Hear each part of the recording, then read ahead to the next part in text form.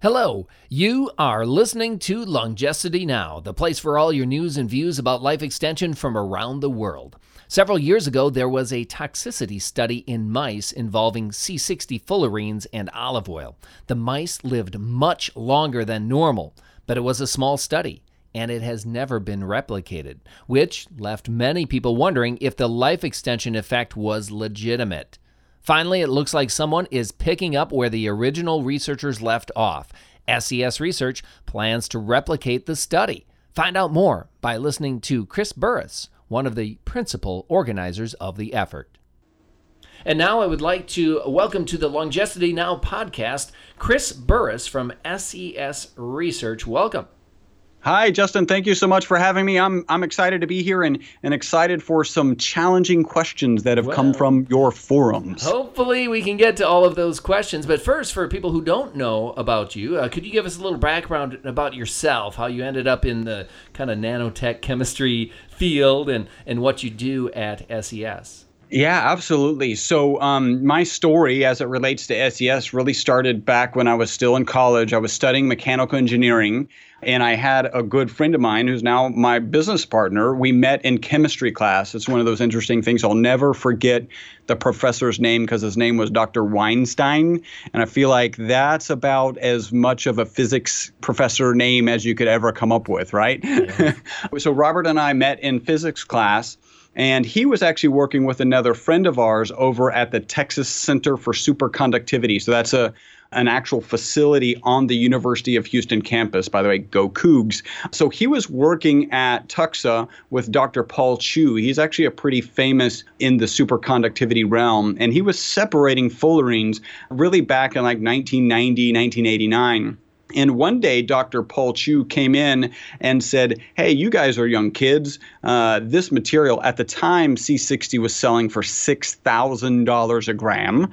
And yes, and that's a pretty impressive number. So the professor's like, you guys are young kids. You should, the scientific community is going nuts over this stuff. You guys should start a company. Well, my business partner, Robert, was from an entrepreneurial background, saw kind of the $6,000 price point, understood the chemistry behind it because of the work he was doing there at the Texas Center for Superconductivity. And with another partner, actually not me, started like, hey, let's build the equipment in order to manufacture this stuff. They brought me in because I was studying mechanical engineering, and then they needed help designing the original piece of equipment. And what's interesting about that original piece of equipment, we actually went to Rice University and had conversations with Dr. Smalley's grad students about the best way to make equipment. And the evidence that we've collected is that the equipment we made way back in 1991 is the best, currently still the best equipment for manufacturing fullerenes. I do think there'll be better manufacturing processes moving forward, more kind of bulk processes, but the equipment we made is, seems to be one of the better pieces of equipment. It's a really neat entrepreneurial story. Yes. Startup, people from university, all of a sudden, hey, here's a product the world needs, and we're going to do it. And we literally went into my business partner's garage and built the equipment. And then when it was ready to run, moved it over to a warehouse, actually right across the street from where I am now, and had our first production run over there. From an entrepreneurial perspective, I always think this is neat. At one point, we wrote a business plan, and the entire business plan was based on what we would sell to the Texas Center for Superconductivity. Now that, he wasn't separating the materials there, and we had the materials separated at our company. So the entire business plan was written based on what the University of Houston would purchase. And to this day, they have yet to purchase anything. It's just interesting how you have to pivot. Now, we have sold, literally, if you're aware of a research institution on the planet, we've probably sold fullerenes into them, again, because we've been doing this since 1991. Right. Well, the reason why you're here on the podcast today is that there was a very famous or infamous study conducted about 7 or 8 years ago involving rats and C60 carbon fullerenes in olive oil. And the mice lived a lot longer than normal. The study has never really been properly replicated. Now, SES is going to attempt a very similar lifespan study involving mice, or rats, I should say. And what convinced SES to pursue this replication study? Well, really, it goes back to we're scientists and have been serving the scientific community since, again, since 1991. So when you look at how the scientific process is supposed to work, you have a theory. And in this case, the theory was actually that buckyballs would be toxic. So that's the theory. And then you do a study, and the result of the study was exactly the opposite of the theory regarding buckyballs. The rats lived 90% longer, and it's also important to note that they died without tumors, whereas all the control rats died with tumors. And then the next step in the scientific process is you get another lab to redo it. Like, this is basic standard science. So we've got a lot of people, and even to kind of share some of our experience coming off of that 2012 study, in 2013, about mid-2013, we started getting phone calls of people saying, hey, how much in a dose? And we're carbon nanomaterial scientists. We're like, no, no, it goes into batteries, it goes into solar cells, it goes into tires, it goes into ink. You don't put it in the body. And we actually added not for human consumption to all of our labeling, right? So from 1991 until 2013, we didn't have this on our labeling. In 2013, we added not for human consumption. I think it's important to note that that was despite the literature. The literature was still pretty clear. C60, if you process it improperly, it's actually harmful. And then C60, which is processed properly, we call that ESS60, actually has the result of this study. But, we're still we're not interested in the supplement game. That's, wasn't born to be a supplement guy. And we added not for human consumption. So that's kind of our perspective. The next step in the scientific process is you got to reproduce it. And so that's our goal. We want to reproduce it. It's not inexpensive, right? So this is an investment, and it comes with risk. And so, but it's the right thing to do we're scientists. That's why. I think the short answer is because we're scientists. Okay. And you mentioned that it's not going to be an exact replication of the original study. I talked with you off microphone here. In what ways will the study be different? So we actually did reach out to Musa, who was he wasn't leading the study, but he was one of the principal scientists in that original study. And we were actually trying to get the original study plan, right? In fact, in your forum, somebody said, well, what's the study plan? He didn't really have one. Basically, his response, he speaks French and, so I'm communicating in English to him and he's coming back with English, but I don't know what process that has gone through. But he didn't really have a study plan, right? So all we know is what's in the actual paper at this point. I actually asked for the study plan, and he was like, the study plan is in the paper. Now, that could be a translation issue, right, between, because there's so many nuances of when you feed the rats and all of these things. But yeah, so we're going to make a couple of changes as we see relative to what we see in the original paper. Okay, so yeah, in the original paper, I believe they fasted the rats overnight. Is that something you've considered, the feeding schedule kind of thing? So feeding is paramount to what we're talking about. In the original study, they used Wistar rats. That's our plan, to use Wistar rats. They didn't dose the rats until month 10, right? So a typical Wistar rat lives 32 months. So it's about a third of the way through their life. We're still having some internal debates. We have a little bit of time to kind of really figure out, hey, do we want to start dosing earlier? How much of an impact will that have? I think we'll probably start at 10 months and really stick to that study part of it. The other thing is that they stopped dosing at month 17. So it was only, and they actually tapered. So they dosed every day and then every other day and then once a week, and then they stopped. I don't know if you know why they stopped, but the reason they stopped is because it was when the first control rat died. So the first rat actually died at month 17. They were gavaging the rats, right? So that's the tube down the throat. Into the stomach. And so it's well known that gavaging rats can cause problems. If you hit the wrong tube, you're injecting food into their lungs, not into their stomach, the rat's over. So they actually made the decision at month 17. Again, remember, this is a toxicity study. So they were probably even at month 17, surprised these rats were still alive, because they gave them the human equivalent would be about a cup of olive oil. Right? They were giving them quite a bit of olive oil. So they were like, okay, well, we'll just stop dosing them at 17. And then again, their assumption was by month 32, and actually technically by month 32, when that last control rat died, this study's over, right? It's a toxicity study. All of the control rats are dead. There's no even reason to continue feeding these rats at all. So like, I tip my hat, kudos to him. We don't even have this conversation without them saying, well, let's just, maybe they'll make it one more day or one more week or one more month. And then you're like 2.5 years later, you're down to 2 rats. One of them dies and they euthanize the last one. So again, kudos to them for doing that.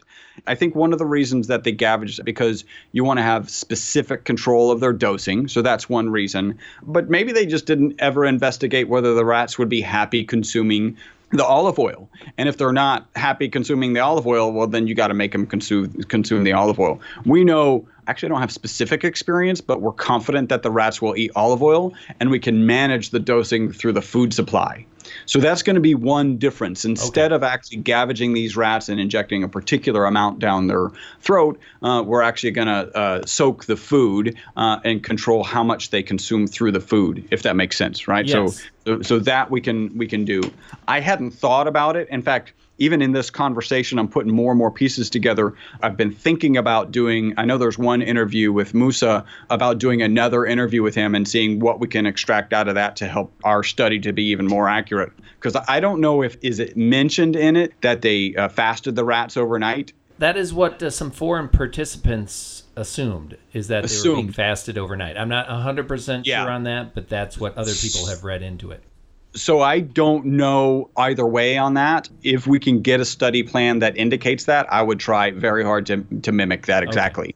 Now, we might be in a different situation, and actually what we know about intermittent fasting now, that could have been beneficial. So if we've got to feed them more around the clock in order to get the right dosing in them, then that might come up, right? So that's something that we're just going to have to, as we go into this, figure out on the fly, if that makes sense. Yeah. And then someone did have a question about the preparation of the C60 and the C60 in oil, and knowing that you use sonication and you prepare the mixture without oxygen in a hypoxic environment. As far as everyone knows, Musi in France they did the study where it was prepared in an oxygen environment. Is there any thought on that part of it? Well, so first off, and probably most importantly, we've actually only ever sonicated one batch back in probably early 2018. Oh, okay.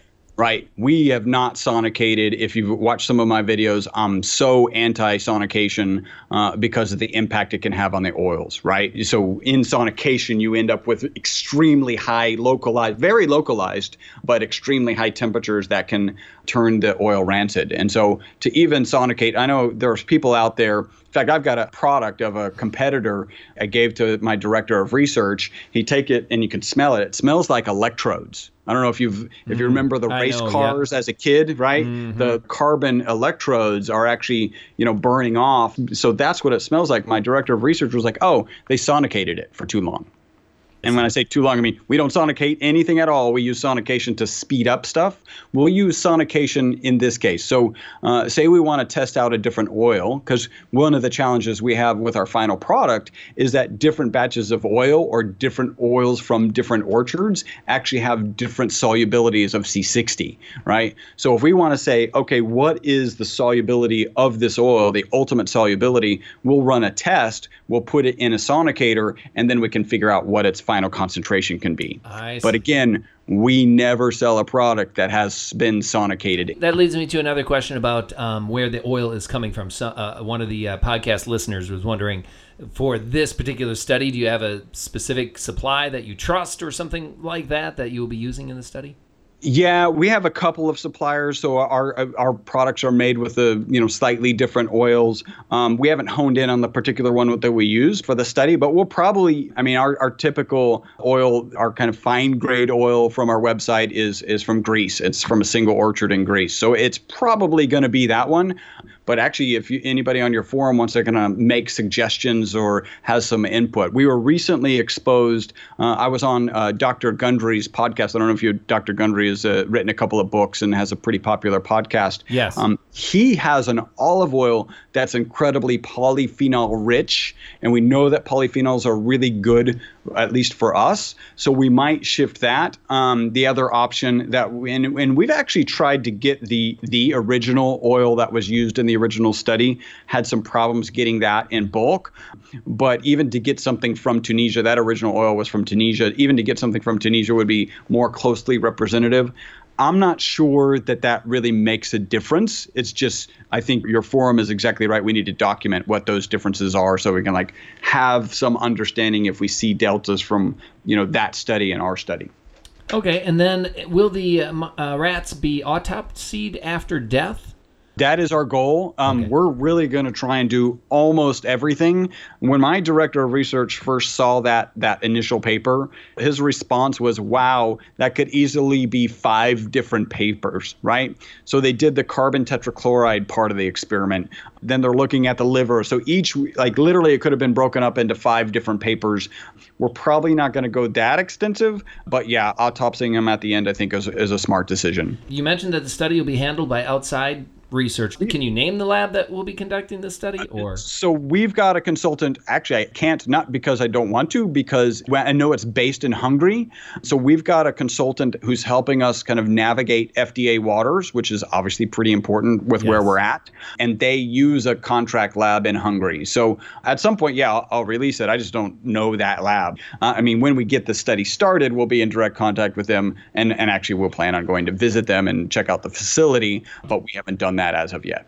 Okay, when will the study begin approximately? So we're thinking about mid this year is a good time frame. Again, I mentioned we're using a consultant that it helps us navigate the FDA waters. And so there's a couple initial tests that he's requested. So we've already kind of got the invoice and paid that invoice and getting those tests started. He's also mentioned we're going to have to do some food surveys, right? So we do need to make sure that the rats will consume the right amount of food. So there's a bit of prep work that has to be done that we're already starting. But our goal is kind of middle of this year. Depending on how long the rats live, it might be 3 or 4 years from now when it's completed and we get results. Well, our hope in that original study was 5+ years.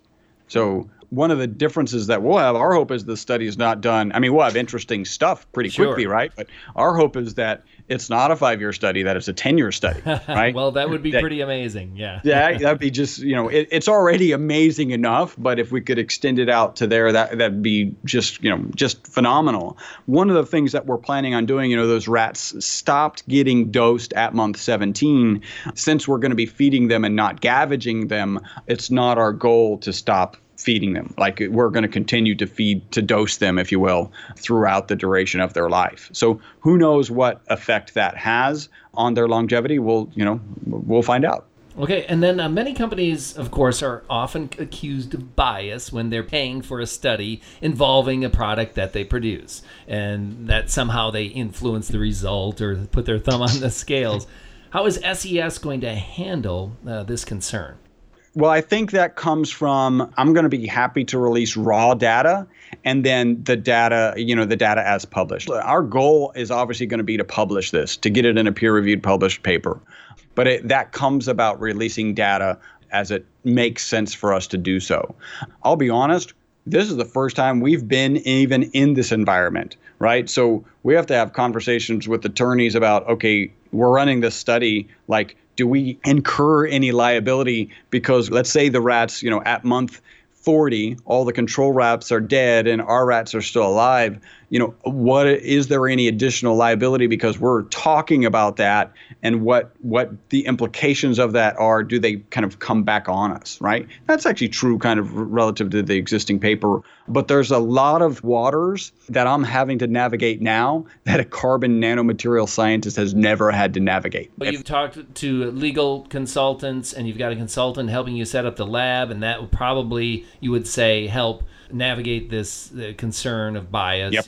And I think we have so much information right now. We are certainly in information overload. At the end of the day, you've got to break it down to what makes sense to you, right? You, the consumer of the information, coupled with other pieces of information. So I think it's just about getting the information to you and your forum so that they can make as informed decision as possible. Because we could come out with a result that's better or worse than that initial study, and then we can start breaking down, well, okay, well, maybe it's because, we didn't gavage them. Like maybe it got absorbed in the food and there were some challenges. Like the next step, whatever result we get, the next step is to kind of figure out what the delta, if there is a delta, what that delta is and what might have caused that delta. And then that leads into the next study, which is, Sure. a long study and expensive and all of those good things. Are there any other recent human or animal studies about C60 in oil that you're aware of?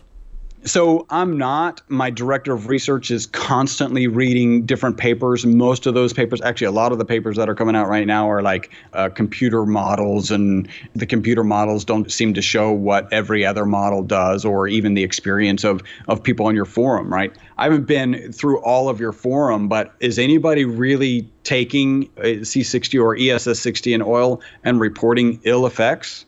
I haven't seen too much, no. I am not fully aware of everyone's experience. Anecdotally, a lot of times people will report anytime some new supplement comes out, there's always possibility of placebo effects, and people will report, oh, this happened or that happened. So, obviously, I am unaware of any controlled human or other animal studies that have been done. A couple of groups around the world have tried to replicate the original study, but it kind of failed. It was very difficult for them to, get through to the end of the experiment. Of course, it's expensive, you mentioned. That's why so many people are interested in your effort, of course. Yeah, one of the things that's interesting about a 5+ year study, and I mentioned this when we were chatting on the phone, is that there's no method for you to actually pay as you go, because you end up with morally, what do you do with these test subjects if the paying party runs out of money, right? We know running out of money is possible for any entity. And so they really want this 5-year study to be paid for up front. And so that's one of the things that's, I think, a challenge for some. So It's important to keep that in mind. I also want to share, we've been serving the scientific community since 1991. We do have a supplement on the market, and it's certainly early stage. Do your research before you're going to consume this product. I can tell you, I consume it. My wife consumes it. Everybody on my team, and clearly a lot of people in your forum do. But those people who are currently kind of in this carbon 60, and we like to call it ESS 60 supplement market, those people, those new people, have never had to sell to an audience that can actually confirm what they do, right? From 1991 really until the beginning of 2018, everyone we sold, SES Research sold product into, not only did they have the manpower and the equipment, but they also had the knowledge to confirm what we were selling them, right? So our whole pedigree is you got to deliver a high quality product because they're going to catch you, right? Like it's the right thing to do fundamentally, and that's what we believe. But we also just can't get away with anything. There's people who are, selling a C60, a quote unquote C60 based product that doesn't have any C60 in it. The only reason that's possible is because he's never sold into research institutions. So he's never had somebody come behind and say, oh, thank you for this product. Let me run an HPLC analysis and figure out if it's actually what you're telling me it is. That's true. Many times when new supplements hit the market, it can kind of be the wild, wild west. That's for sure. Yes. Yeah. Thank you so much for joining us on the Longevity Now podcast. And we really look forward to the initiation of this study. If you can let us know, maybe halfway through the year, if it's on schedule, that would be great. And we wish you a lot of success in completing this study. Yes. And hopefully that's 10 years down the road. Thank you, Justin and Longevity, for all you guys are doing. One thing I took away from the interview is how complicated it is to set up and complete a robust study, even in mice. From providing all of the money up front to following all of the legal and ethical guidelines, it is quite the undertaking. Here's hoping that SES can follow through to the end and we gather more quality data about C60 in olive oil. Until next time, I'm Justin Lowe.